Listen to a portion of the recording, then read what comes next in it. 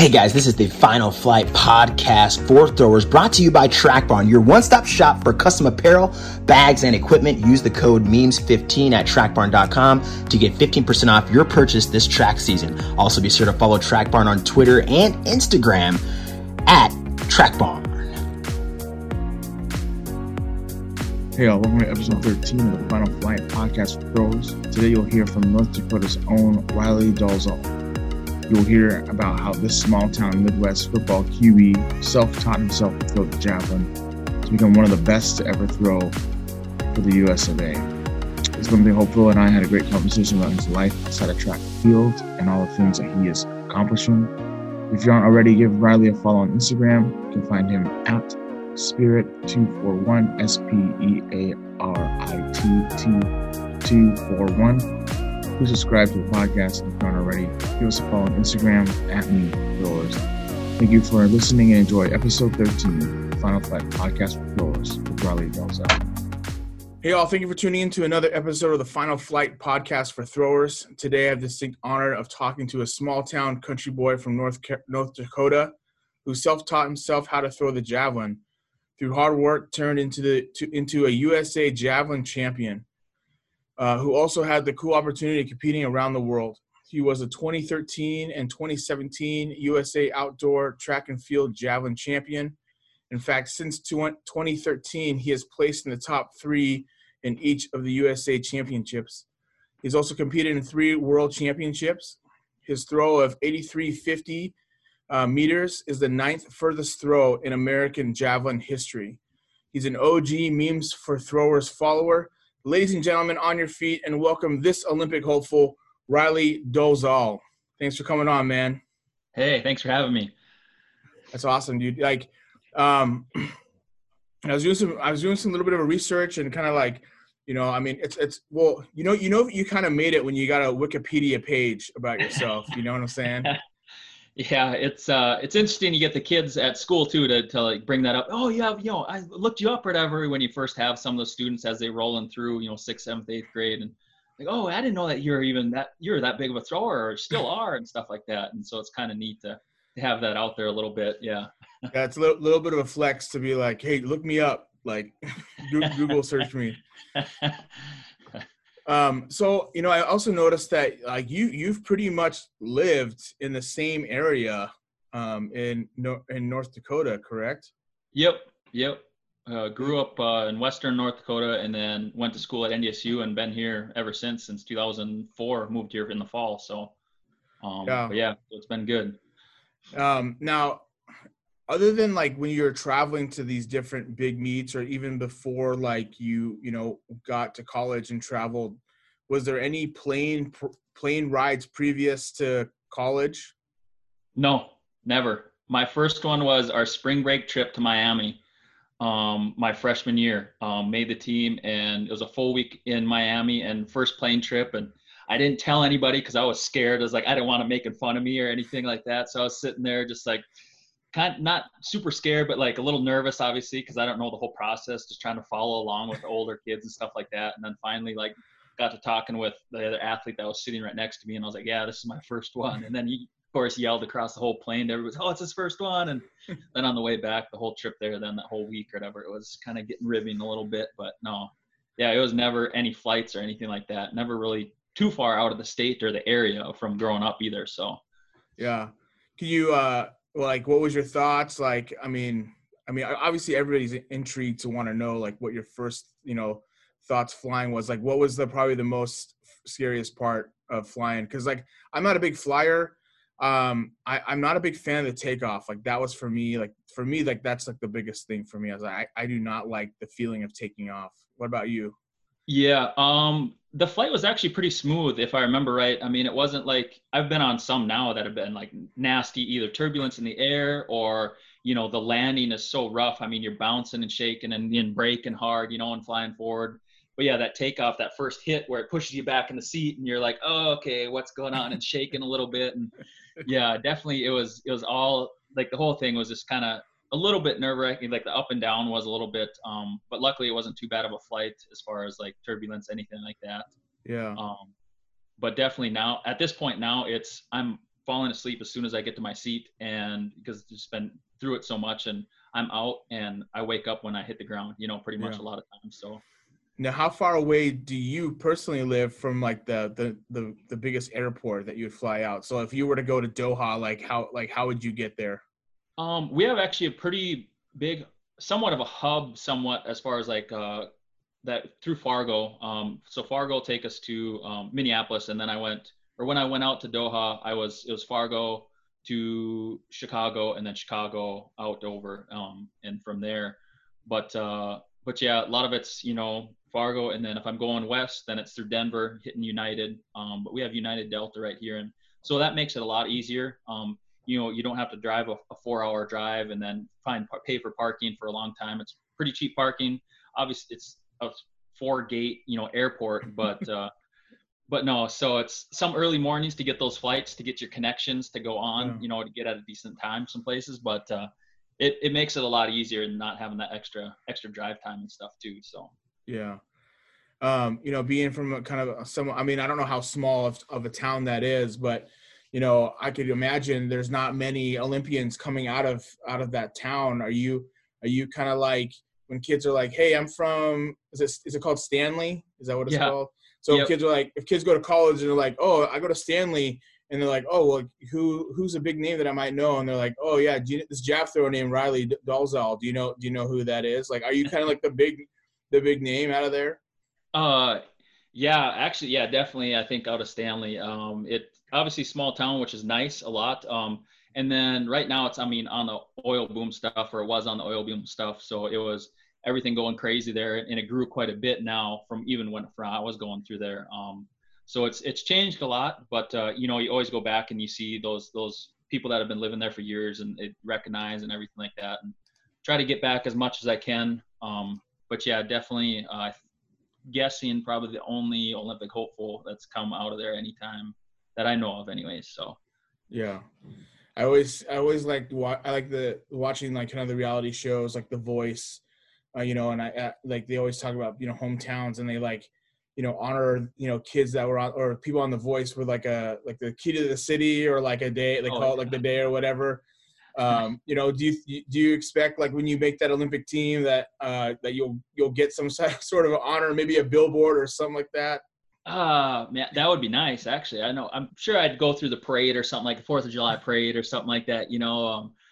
They made a little in 2016, they made a big mural in our high school or whatever, in our trophy case, with a bunch of signs and stuff like that, and pictures of throwing in the years past. And so that was really neat, just to have that support and know that it's still back there and stuff like that.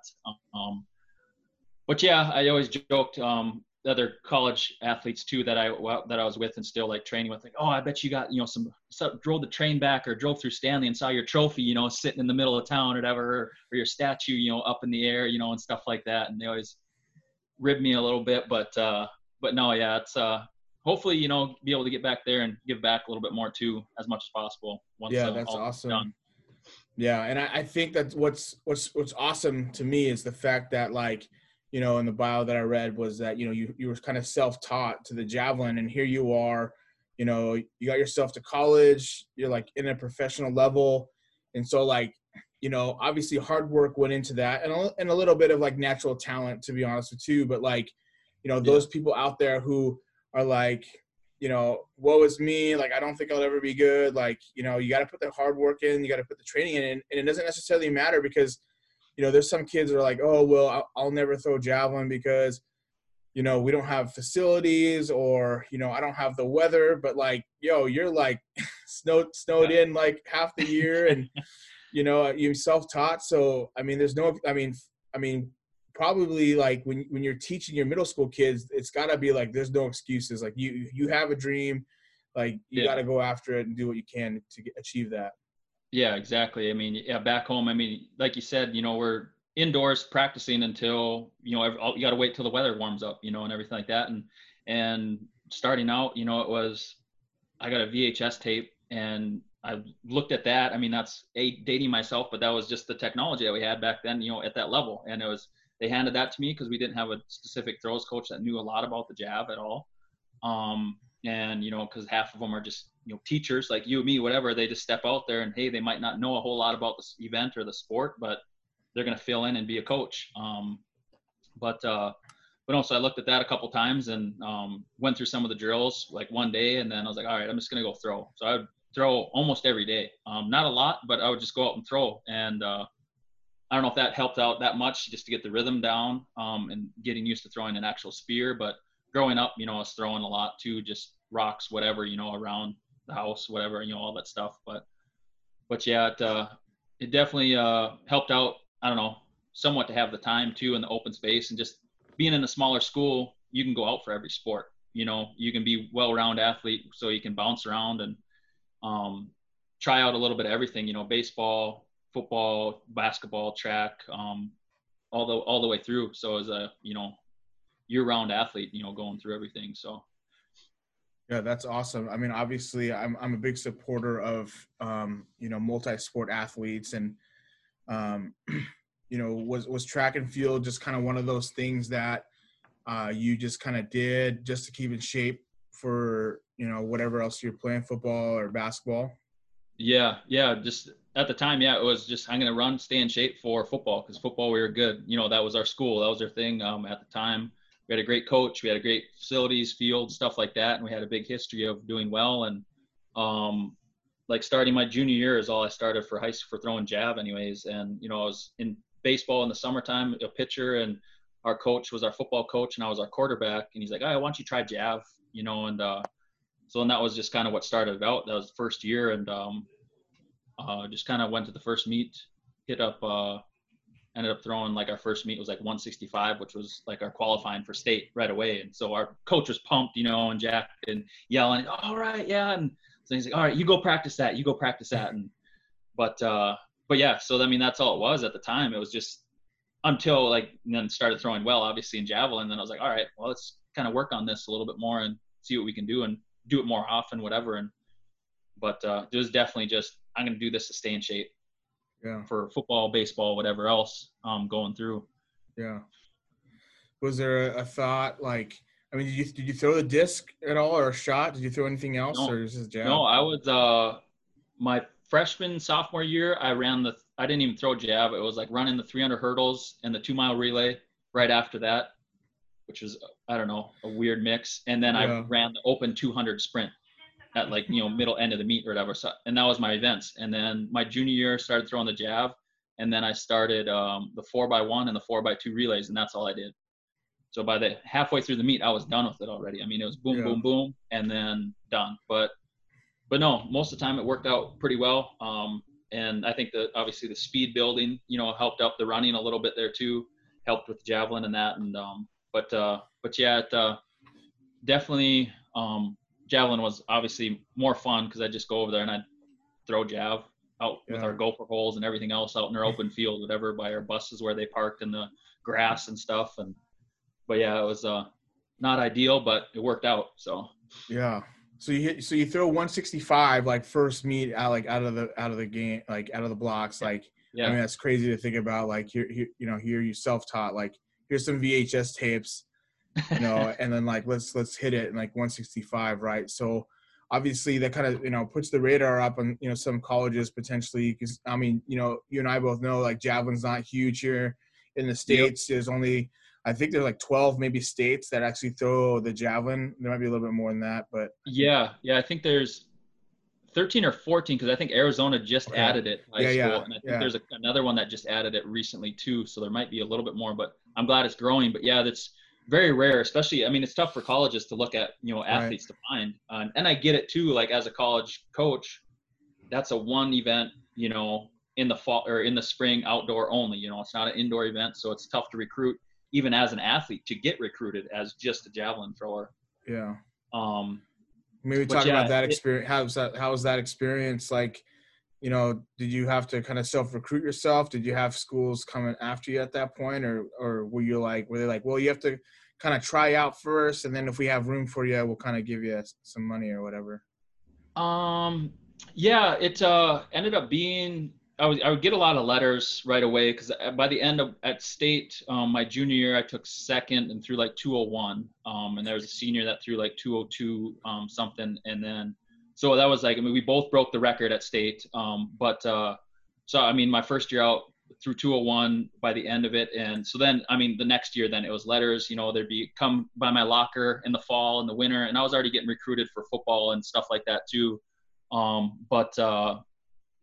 main one was football to go and play somewhere.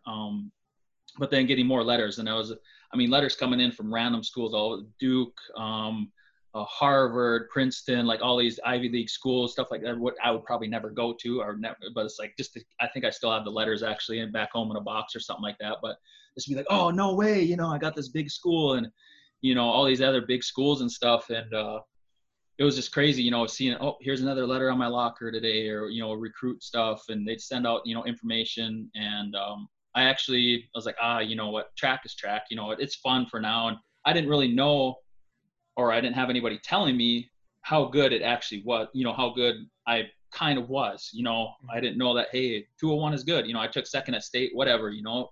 There's a lot of people that take second at state, but I didn't know that the distance. I didn't look it up, you know, hey, in the state, you know, or in the nation or anything like that, what it was listed as or anything. And so I didn't know any better really, which probably didn't help at all as far as recruiting, like going through or have anybody to like talk to and be like, okay, you got to go here to get help, to get a coach, to build up and go through. But I originally signed to do baseball as a pitcher, and then do football in Valley City here, smaller, you know, D2 school. Okay.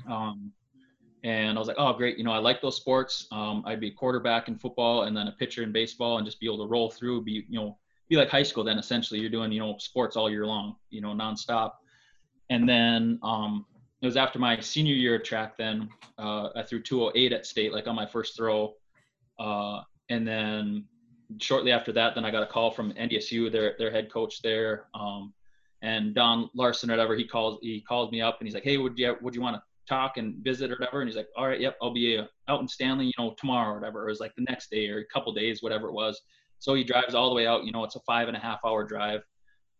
Sits down, visit with me and my mom, and talk a little bit. And I was like, yep, all right, well, he can offer me whatever this on scholarship was, which was a little bit more than what I would get through Valley City. So I was like, all right, yeah, let's go there. Wanted to go to engineering, stuff like that. So that was kind of my main, you know, reason to go to NDSU. They had a good program there, and track was all new for me. So that was my biggest part, I think, at that point too, is realizing, hey, this is pretty good. After seeing all those letters, after, you know, other people telling me like, hey, look at this, like 208, you were, you know, 4th in the nation that year, you know, my senior year of high school, whatever, if they're looking at, you know, my age group and stuff like that. And so when I started to kind of slowly realize what the possibilities are, that I could actually be good at this, you know, with more help, you know, and everything like that. So I was like, all right, yeah, I'll go there. And once I did my first visit at NDSU, you know, just meeting all the coaches, my technical coach and stuff too, it was a great fit. You know, it was, you know, it's great campus, close to home still, obviously. Didn't really travel a lot, obviously, before that. So it was nice there, that part of it. And you know, still it was a step up, you know, it was going to be a better way, you know, going to be learning something at least going through. So that was kind of what made my decision to go to college and throw still. Was it just, Yeah. It was, and hopefully you can build off of it. You know, already done football and baseball for a lot of years, so see what I can do there. But yeah. Yeah, that's awesome. I mean, to you know, to think that, you know, you have one, you know, I mean, this is kind of like the story that, like, you know, a lot of people go through or whatever. You know, they always think they're going to do one thing. There's a track for them. They're going to figure out this one thing, whether that's like, I'm going to go to school and I'm going to be like a doctor, or I'm going to be like a whatever, communications major or whatever that might be. And then change their major. Like, for instance, they like find something else, they find their passion, they change their major. So like for you, it's like, you know, football, baseball, like I'm going to go to school there, you know, and like you said, like, yeah, I threw 201. Like, I didn't know what that looked like. I mean, I'm sure you just kind of figured like that's kind of how it was, like when people go and you know, you got second in junior year and then, you know, 208. But like, you know, me being a throws coach and, you know, knowing this, that line, you know, I mean, you know, the farthest thrower that I had to throw javelin, You know, I've had, you know, 2 guys that went 172, like 172, 173. You know, and that, I mean, the kid that kind of threw 173, he had a back injury his senior year.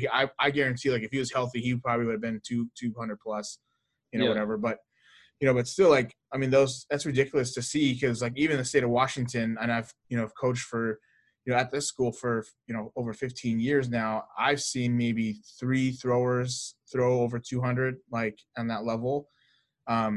So it's amazing. Not only one, like, from the state, you know, that you're at, you know, training indoors and doing those things, you know, self-taught, you know, and then landing in a spot to do that. I think that's just amazing. Like how that was, for you. So obviously you were, you know, called to be a javelin thrower and you know, to throw there, you know. So talk about your time, like, at North Dakota State. Obviously, you know, as much as I like to think that you kind of put that state or that school on the map, it was probably more so Carson Wentz that, like, kind of like put that school, like, on the map. And but, you know, obviously you were there before he was. You know, maybe talk about, like, you know, how was that time over there? Like, was there thoughts, like, you know, to pretend, like, when you went to those bigger meets or went to like Miami that had the warmer weather, like, were there thoughts to be like, okay, like, maybe I should, like, transfer out of there to you know, pursue a different area to throw at? Or, like, I mean, I don't know, like, maybe walk us through that. Yeah, it really, like, going to NDSU was like, all right, well, you know, here I got an actual, like, javelin coach that knows something about it, which he was a decathlete, and he knew way more than I knew coming in there. So I was already going to learn something. Again, looking back at it, like, oh, well, you know, I could have said, well, I need to go to this spot. I didn't know to research coaches. I didn't know to research programs, you know, stuff like that. And back then the internet was, you know, dial up, you know, so It's all, so it was, and there probably wasn't a lot of stats, you know, on there yet either from colleges and stuff like that, at that point. So to know just that knowledge part, I was going to get better. You know, I knew I was going to get better, you know, at some level, some way, some point.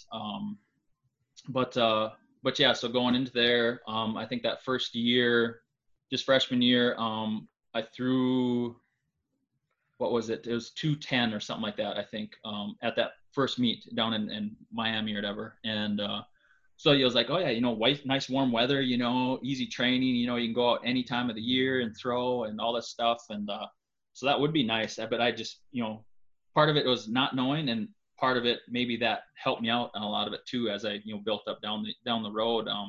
Just some of the not knowing, and, like, just kind of just going with the process, you know, selling out, you know, on the program of the training and everything like that you're going through.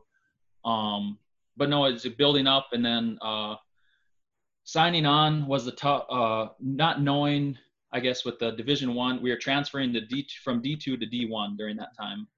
So we were in like a 4-year like layover period, whatever. So we could go to our independent nationals and stuff like that, but I couldn't compete at D1 nationals until my senior year. And then going through my senior year, I threw like 69 meters mid, or 69.80 or something like that. It was, which would have probably qualified me for our, you know, nationals or whatever, regional, whatever, stuff like that, to go through for D1. And then that first meet again, I was at the first meet in Arizona. It was my like first throw.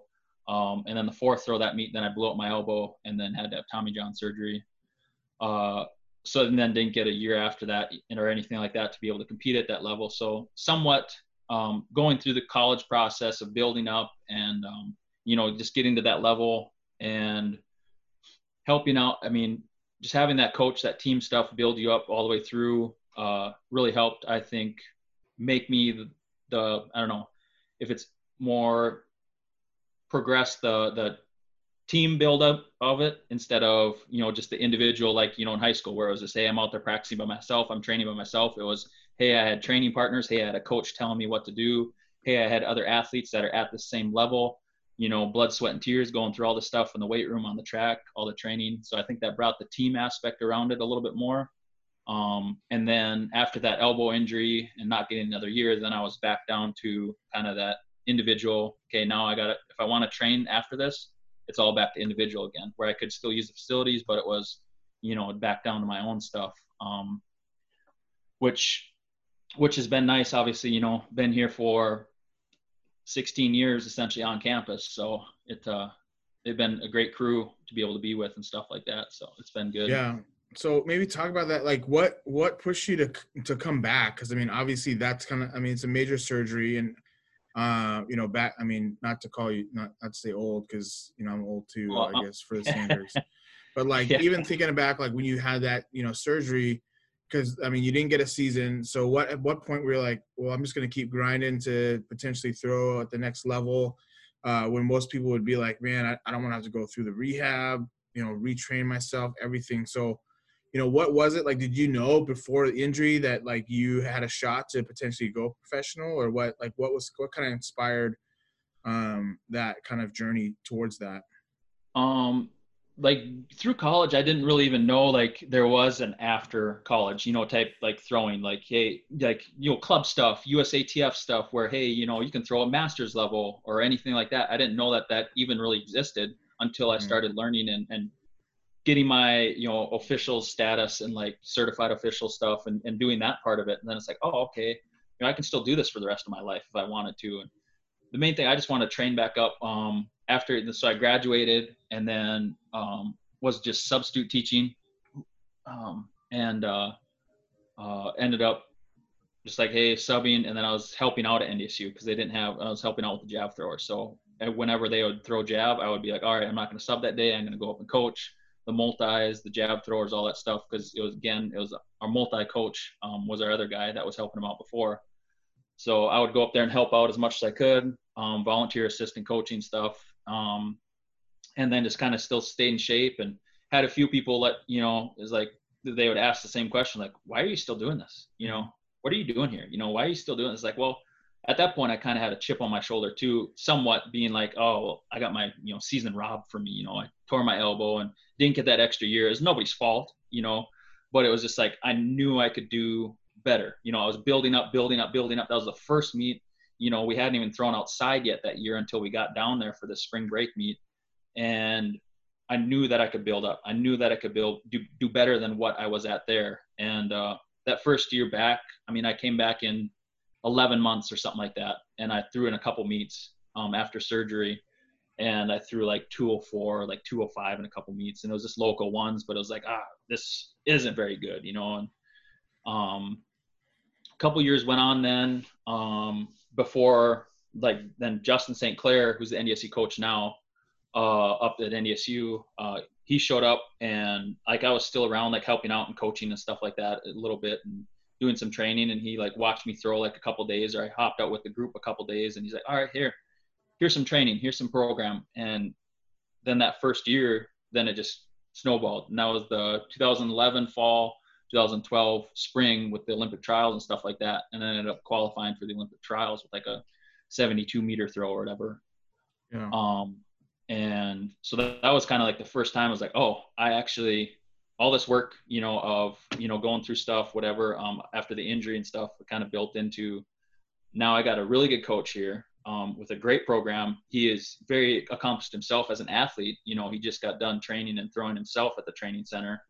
And then that kind of snowballed into the era of me and Justin training and throwing and stuff like that. And that was just a big change for me as far as that level of training too. Yeah. I'm sure like as you were getting older, and kind of, seeing new faces and new people coming through, I'm sure it was probably, I don't know, I don't want to speak for you, but I'm sure it was kind of year to year for you, and, kind of seeing like where you would be at. And, obviously, throwing at 3 worlds, that's just an amazing accomplishment, to be able to do that, as long as like, a couple Olympic trials and, and then USA championships. Talk about maybe 2013 when you hit, the 8350, like, that's huge. That's a huge throw. Thinking about that young man, junior year in high school, 165 throw, and here you are, 8350, 273. That's sure you can even fathom to think that you would even throw a javelin that far, like in your lifetime. But I mean, you did it, which was a huge accomplishment in itself. But like maybe walk through, if you can, just kind of, if you remember, just like the series, like what were you feeling, like just going, leading up to that. Yeah, at youth championships then it was in Des Moines.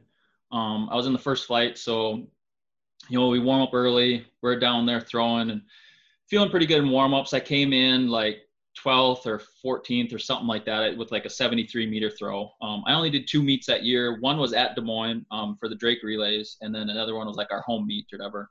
And then the rest was just training and training and training. And so and that Des Moines meet was in late April, so it was, 2 months since my last meet or whatever. So I hadn't, even thrown like a competition jab that much because it's always heavy stuff or super light, back and forth with our training that we had set up at the time. And I didn't know any better. Again, it's just like, it's not knowing and just trusting the process and believing in it and just working on the little things, the positions, whatever, all that stuff. And I remember going through, and first throw was like 74, a PR, and next one was like 75 something. Then it was like 76. And I was like, all right, yeah. So it was like boom, boom, boom, 3 PRs in a row in the first flight going through, and talked with Justin a little bit. And then we headed up to the waiting area and had to wait for the second flight to throw. And I was like, all right, I'm feeling pretty good. And talking with a couple of the other athletes, and they're texting or calling back and forth to their parents or whatever that are sitting there, and they're like filling them in, okay, this is where it's at. This guy threw this guy threw that, because you can kind of see through the tent, but it's a little ways away still. And there wasn't any TVs or anything set up like that, so you couldn't see what was going on. So it's somewhat suspense.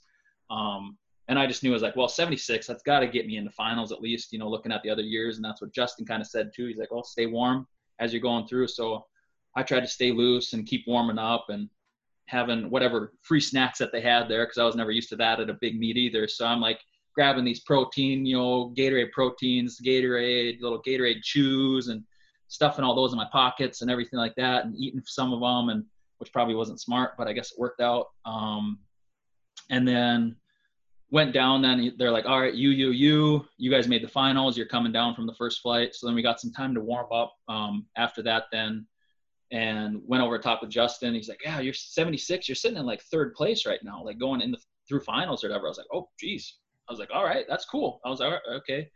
Going through warm-ups, and my legs are, kind of tight or whatever. I was telling him, I was talking to him on the side. I remember that. I don't know why specifically. I was like, he's like, oh, how does everything feel? Oh, my legs are a little tight and sore. I was like, I'll do one more warm-up throw, and then I'll come down, and then I'll wait till I throw. And did one more warm-up throw, nice and easy down the runway. And then waited through, cycled through, whatever.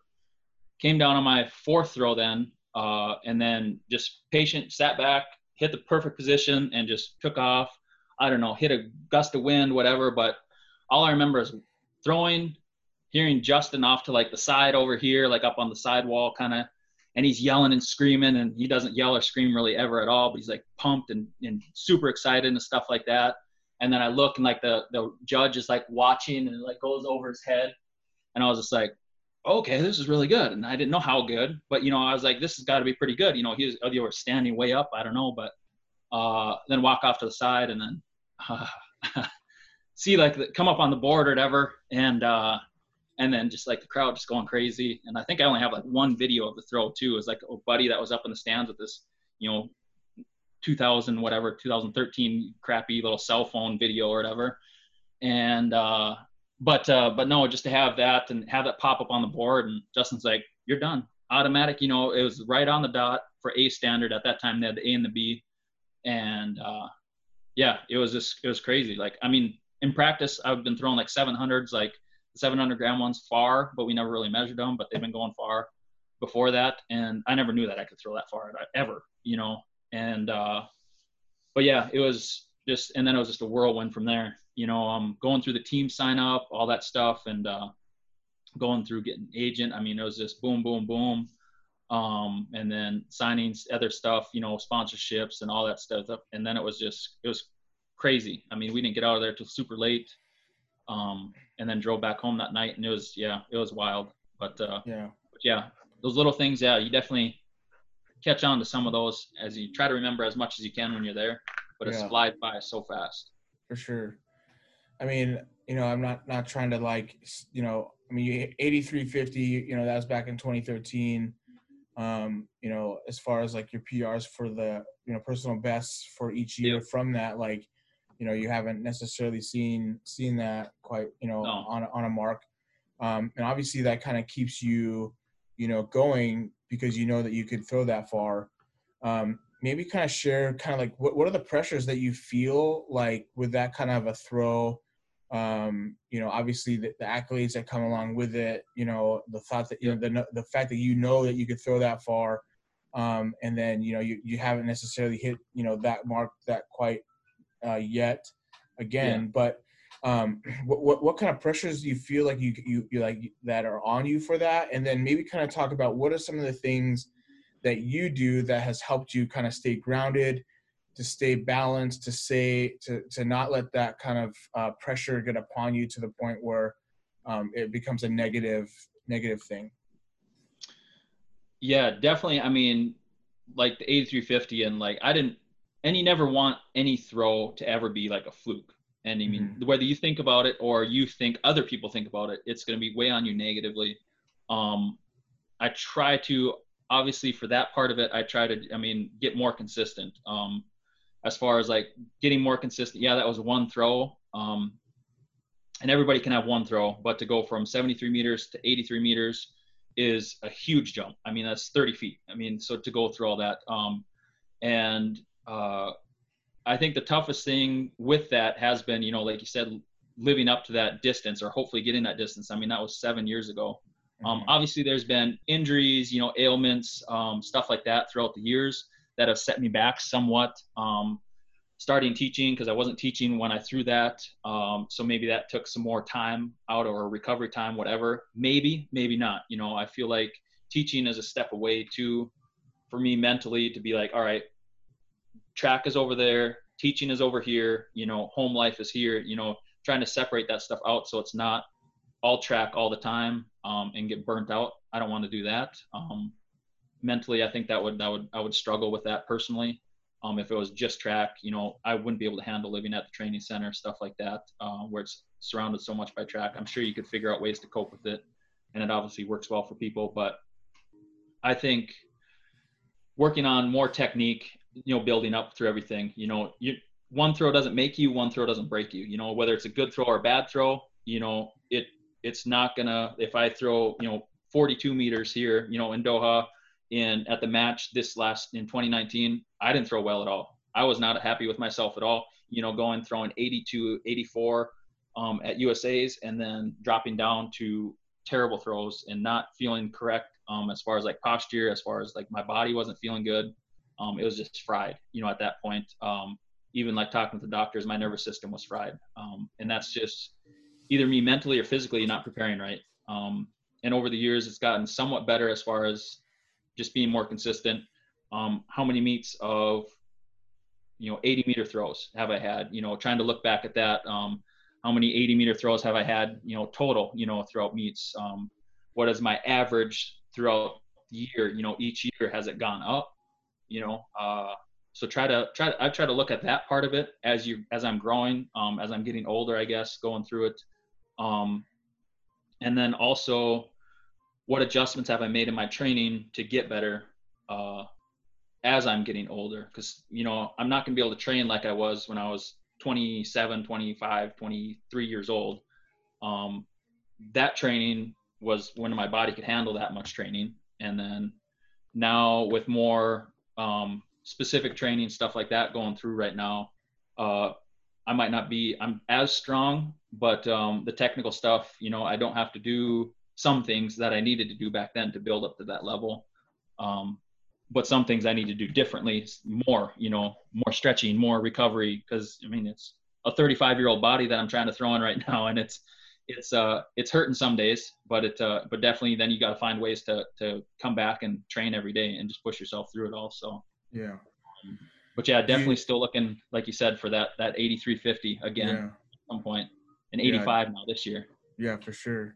I mean, do you find yourself sometimes when you're at those comps trying to replicate things that you did in that 2013 championships? Because, like, for instance, like, a lot of baseball players, like, you can, recall this, like, the routines that they have, like, they have a great game, and all of a sudden it's like, okay, well, what gloves did I wear? Like, what was my stance like? How was that for you to be able to replicate? Do you kind of go back to, like, do those things? Because sometimes that will mess with your head. I mean, obviously, like, you have a great game. Like, for instance, you play basketball, you have a great game. Like, oh, I wore these shoes, these socks. Okay, I had to wear it the same way. Like, I shot like 25 free throws before. Like, I went, like, high five my coach like 4 times. Like, you get in your head with like these different routines, and you feel like, you gotta. How do you, like, make yourself not to, like, do that and just understand, like, I gotta focus on just what I'm doing right now. Like, here's what we're gonna do, and what it is. We're not gonna, like, try to go back to, like, things that we just did. Oh yeah, and I think that's it. There's some things obviously you can control, but like I tell all the kids that I coach in camps, all the kids at NDSU that I coach, all my students, even teaching, control what you can control. Like, I can't control the weather. If I'm going out there and all of a sudden it's a rainy day, well, now I'm going to throw terrible. I'm not going to beat myself already. Everybody's out here throwing in this rain or whatever like that. I remember throwing in a downpour rainstorm in where was it at? Costa Rica or whatever for the NACAT games, and it had to get canceled. The whole meet was canceled because it was too much of a downpour rain, and then that was halfway through our competition. And then we had to finish it the next day. But like, everybody's out there throwing in it. Everybody's out there competing, running in it, whatever. That part of it is all the same for everybody. Now, what can I control on my end? Did I warm up enough? Did I, I'm not going and like, oh, I need to eat this sandwich, 6 bites of this with 2 peanut M&Ms, and like going through and like, this is my pre-workout, because, a lot of that stuff that I had then or whatever, I don't even remember, going through that, I don't need to go to, McDonald's and have 3 chicken nuggets and then, but yeah, so it's like, control what you can control, because there's so much that's changing around you. Like I said, obviously my body is not the same as it was when I was 28 or whatever. Still the same strength. I think the body composition, I've lost a lot of fat and I've leaned up a lot. So now how do I keep my mobility with that? Going through and not getting too tight, how do I, working out my positions. Now my run is a little bit different. With tearing my Achilles a couple years ago. So now how am I going to adjust to that and use that? But it's just focusing on a few cues too. There's a million cues out there that you can think of that I need to do to fix my throw. But every meet, okay, we're working on this now. Just like in practice, you can only pick out a couple things, but pick out those big ones that you need to really focus on and helps you the most out. And then that will get you through that meet and hopefully get you some good distances on all your throws and stuff. Right, for sure. I want to talk about Doha a little bit, and not necessarily I think your throwing performance, but I'm trying to pull it up here. I want to talk more so like on your clapping performance. I made a meme back a little while ago with you on there. I remember. And Shuey was throwing, and for some reason, they panned right to you, like when, and they caught me. They caught you. To look up. As you can see, there's nobody around me clapping yet. Not anybody. So I'm the only one clapping. That was early in the clap. As we're going later on, I was standing up and yelling at him because I knew that was like on his last throw. So he needed as much as he could. And I know he was going to throw big, and he did. He threw 80 meters. So, I mean, that's a great distance for a U.S. jab thrower or anybody, coming into that. His first major meet, obviously the match, he was there, and he did some youth stuff. He was really good at that. But, to step up and for him to throw 80 meters at a world championship is huge. But yeah, that was definitely caught when I saw that. I was like, when I watched the video later too, because I think I saw the video before and I was just like standing there.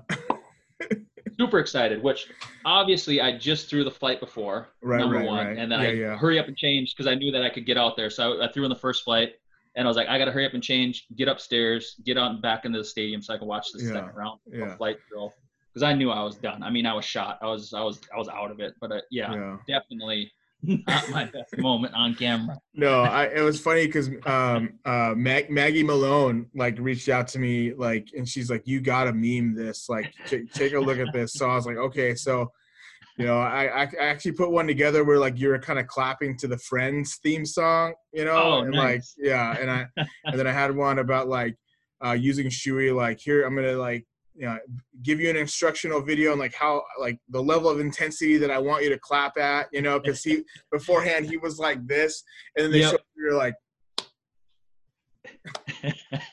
So anyways, I just thought that was, I was fun. I mean, that was a fun thing. And obviously, there's a lot of things, like you said, like, but yeah, they just caught you at the wrong.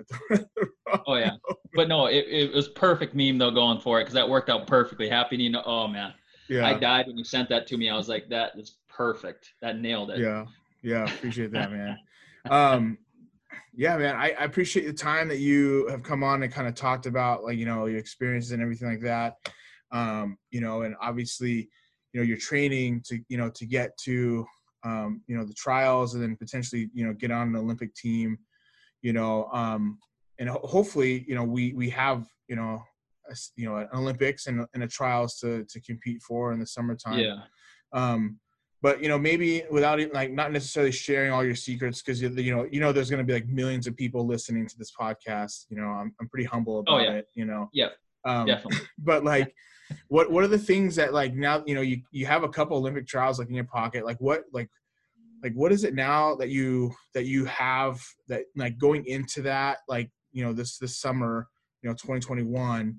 That you're really gonna like, I don't want to say focus on, like I don't know what the word would be, but like just knowing that like what it's like the experience that is like now, like how is your mentality going to be different? Maybe how is your training like leading up to it going to be a little bit different than maybe what you've done like in the past? I think like leading up to it, obviously the training like has been set many years back, and we're just kind of building off of what's going on. So like talking with Justin and stuff like that, it's like, all right, let's work in this. Let's try this new thing. Maybe it's working here. Even like right now, I've been bumping up, my weights have been going up in my lifting and stuff like that. And I don't post up a lot of stuff. I mean, it's not my training. So I don't want to be like showing it out there. So I'm not the one to like, I can't give it away. Like it's not mine to give away. Right. That's kind of the main reason I don't like post up. Oh, here's what I did today. All this stuff. You mean you don't want to take your shirt off? Yeah. And do some gymnastics on a high bar. Yeah, it's I got to start a fire before I go and lift every night because it's in my garage and then in the fireplace or whatever. But yeah, taking off my shirt. Yeah, it's 12 degrees outside right now, or it'd be rough. I'd be cutting glass for sure. But yeah, I think like leading up to it, I think as far as like, this is kind of obviously like this is going to be like my planning to be like my last year throwing. So that part of it going into the meet, you just going to give it your all, I mean, you're not going to leave anything out there, all that stuff, all those cliches that everybody says, but it's like, I know like, hey, I'm going up for all of it. I'm going whatever, as hard as I can. Focusing obviously, is going to be on whatever I need to focus on at that time. I don't know what it is yet. Maybe it's my plant leg when I get to that level, during that time of my training and stuff like that. Right now I'm working on keeping my alignment with my feet. Instead of getting my left foot planted this way, I need to get it, in the camera forward, instead of turned to the side. And I think when I've done that in practice now, it's worked out and the throws have lined up a lot better, and like keeping your posture, stuff like that, and just working on my running mechanics coming through. I think that has helped open up my hips a lot more and be able to not necessarily open my hips, but be able to get them in position better for the throw. And then that's my whole alignment. Then your power and your energy is going one direction instead of splitting out every time as I'm throwing through. So for me, those are the little things kind of like technically working on, leading up to that part of it. When you're there though, I mean, it's a brand new stadium, so that's going to be, might be one of the tough things to be like, all right, do I need to go there early and like check everything out and just be like, hey, then you get, numb it a little bit, which I'm, might do. So everybody else can steal that idea too, go there early, spend some more money, help out the economy a little bit. I don't know. Yeah. But like I've been to Eugene, so I mean, it's been there for a few meets, obviously going through stuff. So I've seen it, I've gone through it. So that part of it, the whole system isn't going to change as far as like warm up area, come back, go there. That's one thing, obviously, like at Worlds, it's like you warm up 100 miles away, it seems like, and then you get on a bus and then you sit in a mix area and then you go underneath the stadium and you sit there and then this call room and then they check your bag and then they tape a bunch of stuff. So you got to mentally be like, okay, it's not like at a home local meet where it's, I warm up here, right, I walk 10 feet and I go and I throw here off the runway and then right. we start to meet right away. You know, it's not boom, Yeah. boom, boom. It's a huge break in between. Which that will be similar, you know, at trials then too. I mean, obviously it's a 2-day deal and a split like that.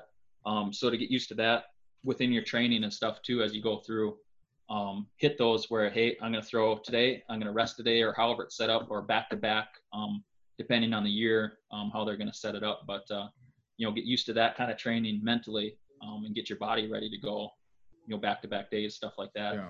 Will be some of the things leading into trials, I think. Yeah. I mean, obviously you've kind of had experience of that. And, you know, what's nice is that you have this experience of knowing what it kind of is like, but then there's also that neutral, like you said, like brand new stadium, like no one's thrown there before, you know, Yeah. So you kind of have that little bit of an edge of like mentally knowing what to expect, but then also like no one's ever thrown there at that stadium before. So that you're kind of on that neutral level, you know, to be able to compete there. Yeah, exactly. But yeah, I mean, you know, I'm rooting for you. I mean, I follow you on Instagram, which is, you know, you should throw some, you know, show some of your throws and some of the things you're doing. But, you know, one of the things that I love, like about the most, I mean, besides the throwing stuff, you know, that you post on there, like you're renovating like a home, right? Like, Yeah. I mean, it's almost like you're like, should be on HGTV. You know, Riley's renovation, like it should be in that's there. a good one. Yeah. I I can mean, do that. yeah. I might use that. I'll credit you for it, but Okay. All right. Well, you know, shout out to HGTV. Get up, yeah. Riley Renovations. Like get that going. Cramping up. Shoot. Okay. Yep. Go ahead. You good? Yeah. That's. Oh man, I hate the cramps. Right in the hamstring. Sprints and jumps today. Anyways, but yeah, so Yeah. going on with renovations and stuff. Yeah, so how I mean, so you bought a house. I mean, obviously It was kind of like it's obvious a renovation project.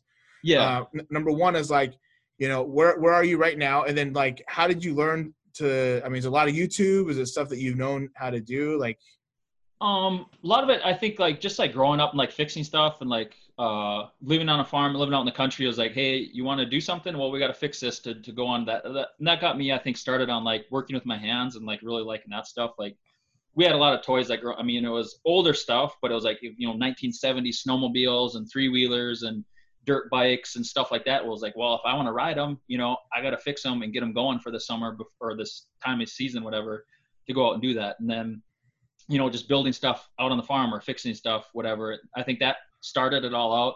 And then I've always liked doing that. You know, I've helped out a few friends and stuff like that have construction businesses or like home renovation stuff throughout college too. Like, hey, you know, this weekend we're going to go roof this house, you know, and it's the dead of winter, you know, it's December or whatever. And we've got to shovel off all the snow first and then scrape it and do all that stuff. So I've done a few of those. We're going to go do some drywall down here. So I think a little bit of that, and obviously on some of it, it's a lot of research, you know, looking up like, okay, when I first got the house, it's a 1925 house. So, I mean, it's old, super cheap. So, I mean, I got a good deal on it and stuff like that, obviously, but knowing that I had a lot of work to do.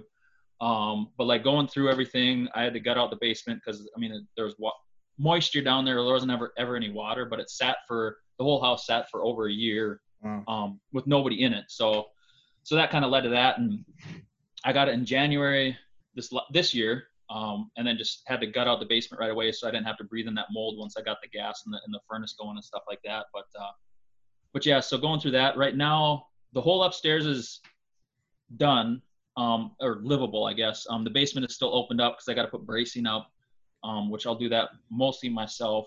I'm probably all myself, or with, you know, friends, whatever. But I'll brace it up and then start like finishing all that out downstairs. But I just got done with some drywall in the guest bedroom, and then in the kitchen, I ripped out kind of the entry and stairway, and then going to rearrange that once I get the basement wall braced up. Then I can switch my steps around to have it a little more open coming in. But I did all new electrical for everything on the main floor and then the basement too.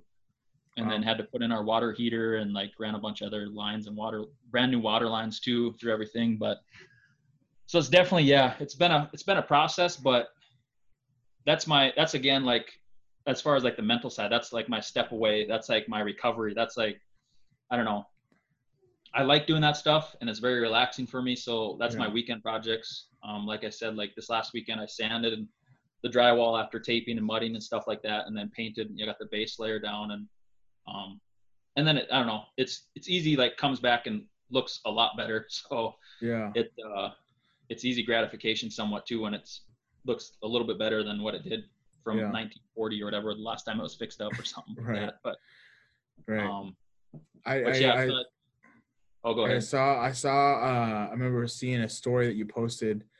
You found like a bunch of like squirrel like walnuts or something like that, or what, squirrel like acorns or something, like there was there's walnuts in my garage, like in the eaves, like up on top, so on the edge, like on the inside, everyone totally stacked like the whole way through. So before I moved anything in the garage, I had to get a big shot vac, because I tried with like my little one and it was like it'd fill up like in 2 seconds, just like cleaning those out. And they're all frozen in there because snow would get in there, and it's all packed in.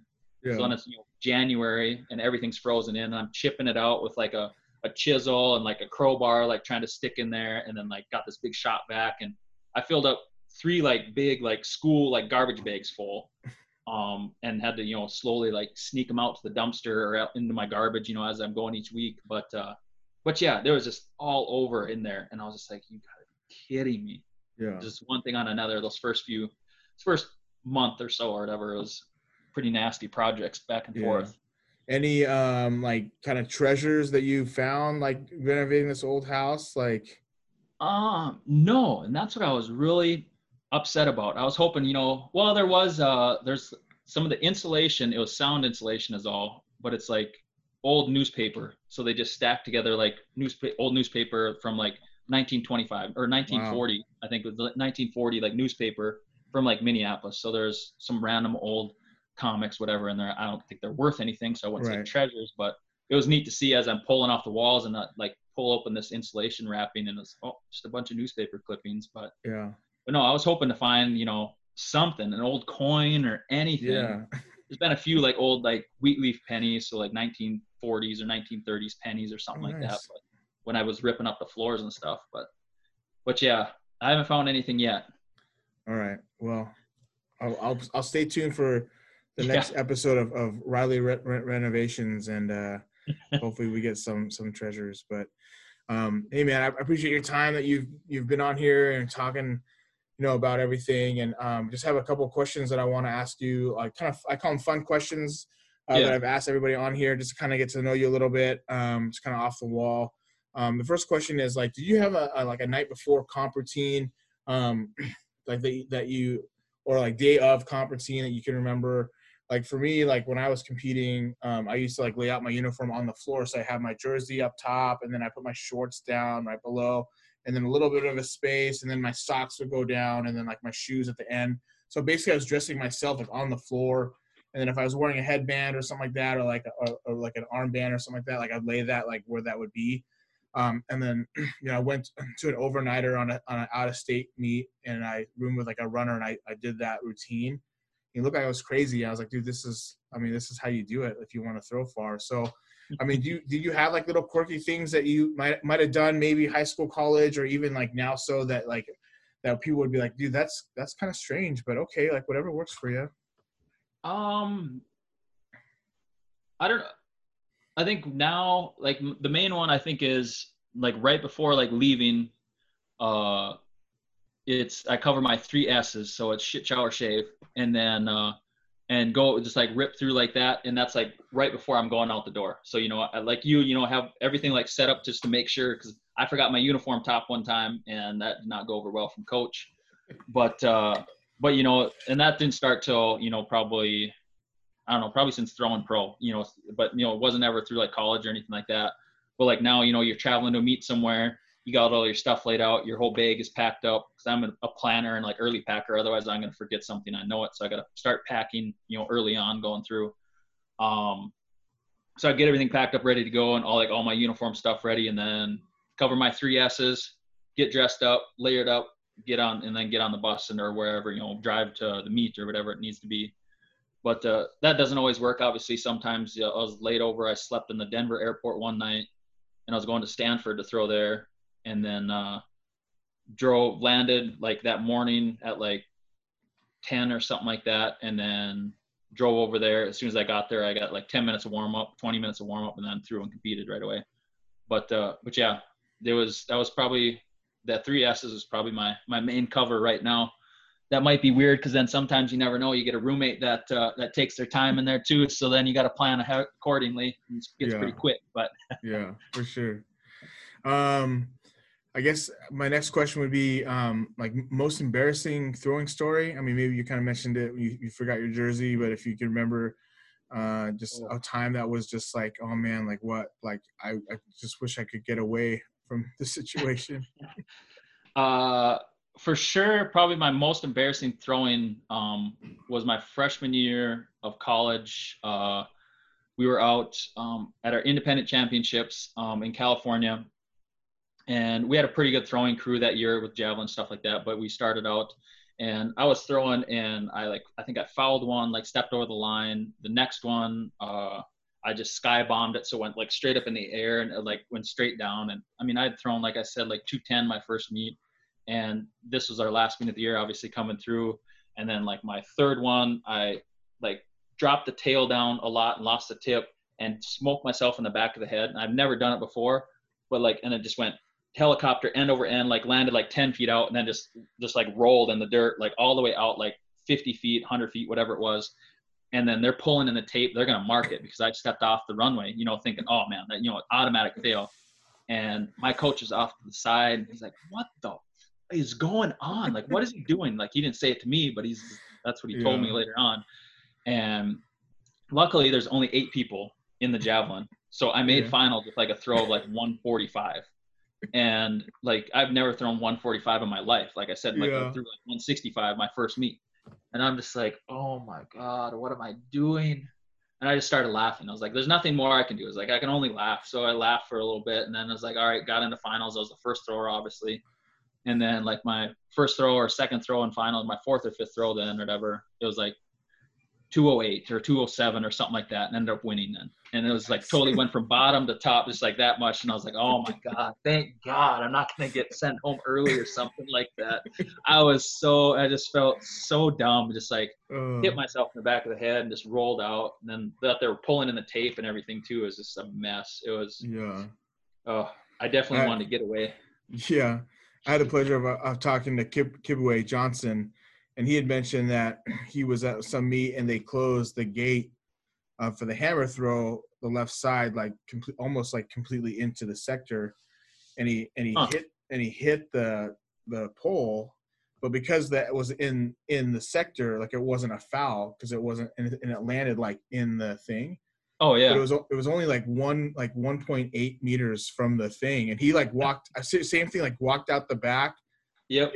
Thinking that it was they're gonna foul it, but they're pulling the tape. So he's got in his archive record books like a 1.8 something meter hammer throw. No. So yeah, so same type of thing. Like I get you. Yeah, same deal.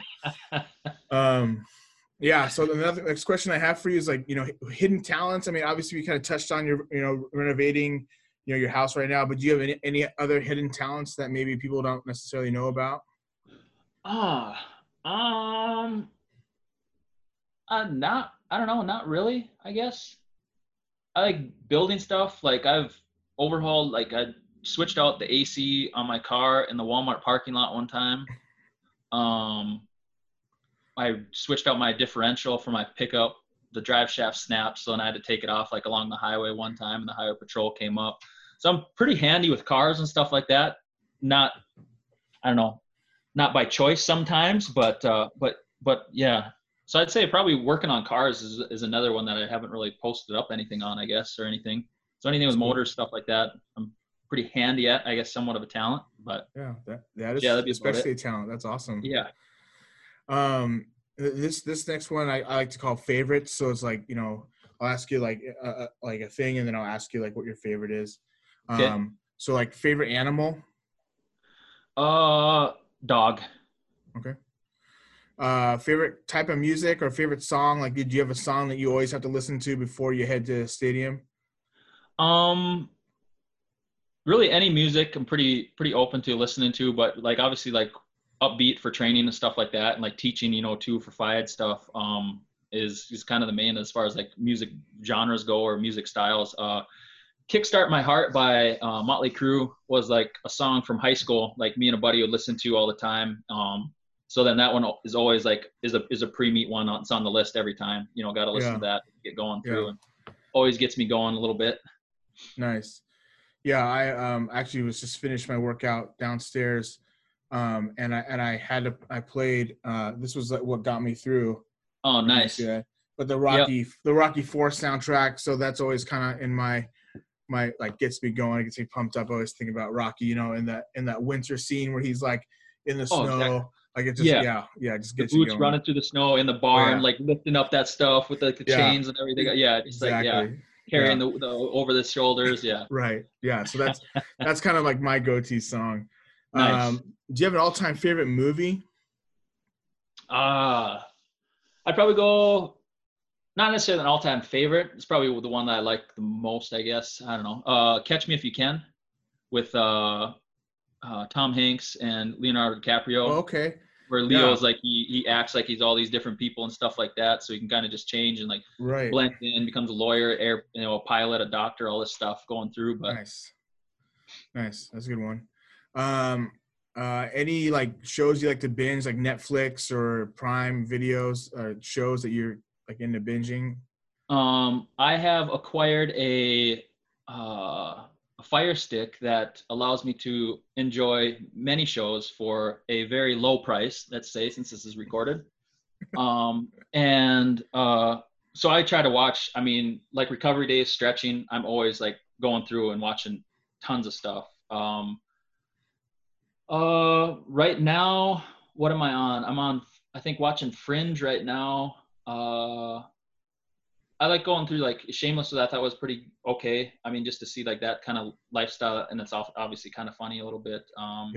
Game of Thrones was all right, and obviously like towards the end, everybody said it got not good, and I agree with that. But definitely any comedy stuff is always usually pretty easy to watch and stuff like that. But I like sci-fi stuff a little bit more, so leaning towards that part of it. Cool. For that genre of the movies and shows and stuff. Nice. Yeah, I love The Office. Like I'm a big Office fan. Parks and Rec. I'm more Office. Yeah, Parks and Rec was okay. It wasn't bad to like. I watched it all. Don't get me wrong, but yeah, The Office. I was like when it first came out. Me and my roommate back in college, then going through, we're watching that. We rolled through the whole thing and like still like Office references back and forth and. Don't even live close to each other, haven't seen each other in years. But yeah, it's just all the time, just like back and forth. And so, yeah, The Office, is definitely a show that I feel like I could watch anytime. If it was on TV, I would sit there and watch it. No problem. Yeah. Same. Favorite kind of candy? I'm more of a chocolate than a fruity or sugary style. So anything chocolate is pretty much my go-to for sure. Nice. Favorite snack food? Snack food, honestly, I like fruit, like trying to have as much around as I can, for the healthy side of me, but like the unhealthy side, chips. Like I could eat a bag of chips in the city, no problem. Any kind of chips, obviously the crunchier the better, but hot, like jalapeno, the flaming hot Doritos, whatever, stuff like that, like boom. That'll hit. I'll even put dip them in ghost pepper dip or anything like that, but I like it spicy. So any of those, chips are, not a good one for me to have around the house at all. I try to keep them out of here. Ice cream flavor? Straight up, probably just vanilla with, and then mixing in peanut butter. Okay. Nice. Favorite, go-to Starbucks drink? Just straight black coffee. Depending on the time of year, it could be iced coffee or hot, but just black, straight black. There you go. Teams you follow, like sports that you watch, like anything like that? Football, the Ravens. It was a few tough years there for a while, and then and then they're getting good again now. So I like watching them as much as possible whenever they're on TV, but I follow them a little bit more. Not a lot as far as that, but obviously, and then just like try to watch as much local stuff. And now getting into track stuff, obviously a lot more too, when there is a season going on. So hopefully watch as many meets and stuff like that there is. Nice. And then lastly, if you were not a thrower, I would want to be I wasn't a thrower. At this point in my life, I would probably be, if I wasn't a thrower, I probably wouldn't be a teacher. So I probably would have went to some tech school and just like got like a mechanics degree or some building degree or construction degree or something like that, I'm sure. Just because I liked always working with my hands and building stuff like that. But if I transfer into sports, I would rather play football would probably be my next, to flip over into that. Seems like it would be fun to do at some point and hopefully not get hurt, but yeah. It's awesome, man. That's awesome. And then lastly, I just want to give you a chance to like give out some shout outs, if you want to, people who supported you or just friends or, whatever you want to shout out. Oh yeah. I mean, just the whole NDSU track program. Like I said, I've been volunteer assistant coach there since, well, really I was coaching while I was still there and helping out as much as I could with the younger kids coming up. And, cause we had small groups, and not, coaches were spread out, at that point in time going through as a smaller school. Now we have a great program. And it's just good to see those athletes like help each other out. And that helps me keep me going too, like see their progress and building up and going in there and seeing like, okay, well, this kid's doing this. Doing the coaching sometimes helps me figure out like, this is what I need to work on too. I got to go back to basics. You have to think of so many different ways to fix them that sometimes I'm like, oh geez, I should do that better. Or I need to do that better. They're doing it really good. I need to do it like they're doing. But I think just the NDSU track program, obviously like the school allowing me to just teach part-time has helped out a lot, as far as like recovery and like not having to teach a full day and then trying to train after that. Being able to work into that schedule has been really helpful. And then I think like just like a lot of the USATF coaches have helped out a lot too, as far as like, hey, do you want to come down to the training center and train for a couple days, anything like that? What can we do to help you out? Do you need to see the physio? After I tore my Achilles, hey, do you need to come to our doctor, stuff like that, and get it checked out and work on stuff, do rehab. That's really helped out a lot. But definitely, and then this is the number one is just Justin. He wouldn't have, but if I wouldn't have had him come here, been lucky enough to get him here, I would definitely not be doing this right now. I would probably, maybe still be throwing, but, I'd be at the Masters level at the club meets or something like that, at this point. But yeah, definitely to have him, just see something in me at that point in time and be like, hey, here, try this out. And then be able to take those workouts and build off of that. And that's helped out a ton. So definitely all of my throwing right now is to what he started out with and building that stuff through. So that's helped out a ton. That's awesome. Well, hey guys out there, if you have not already, you need to follow Riley on his Instagram, give him a follow, support his journey as he is preparing for the 2021 Olympic trials, then potentially, hopefully getting on that team and fulfilling a dream to be representing the United States at the 2021 Tokyo Olympics. You can find him at SpearIt241. So SPEARIT 241. Go on there, find him, give him a follow, track his progress, give him shout outs. Find that meme that I have on my page, give a comment or two about that. But anyway, Riley, thank you so much for coming on, man. It's been a pleasure just to finally, talk to you. I mean, we've interacted a little bit here and there on the gram, but it's good to kind of like actually, have a chat. Well, yeah, put a face to everything and go through and be back and forth. It's a lot better. For sure.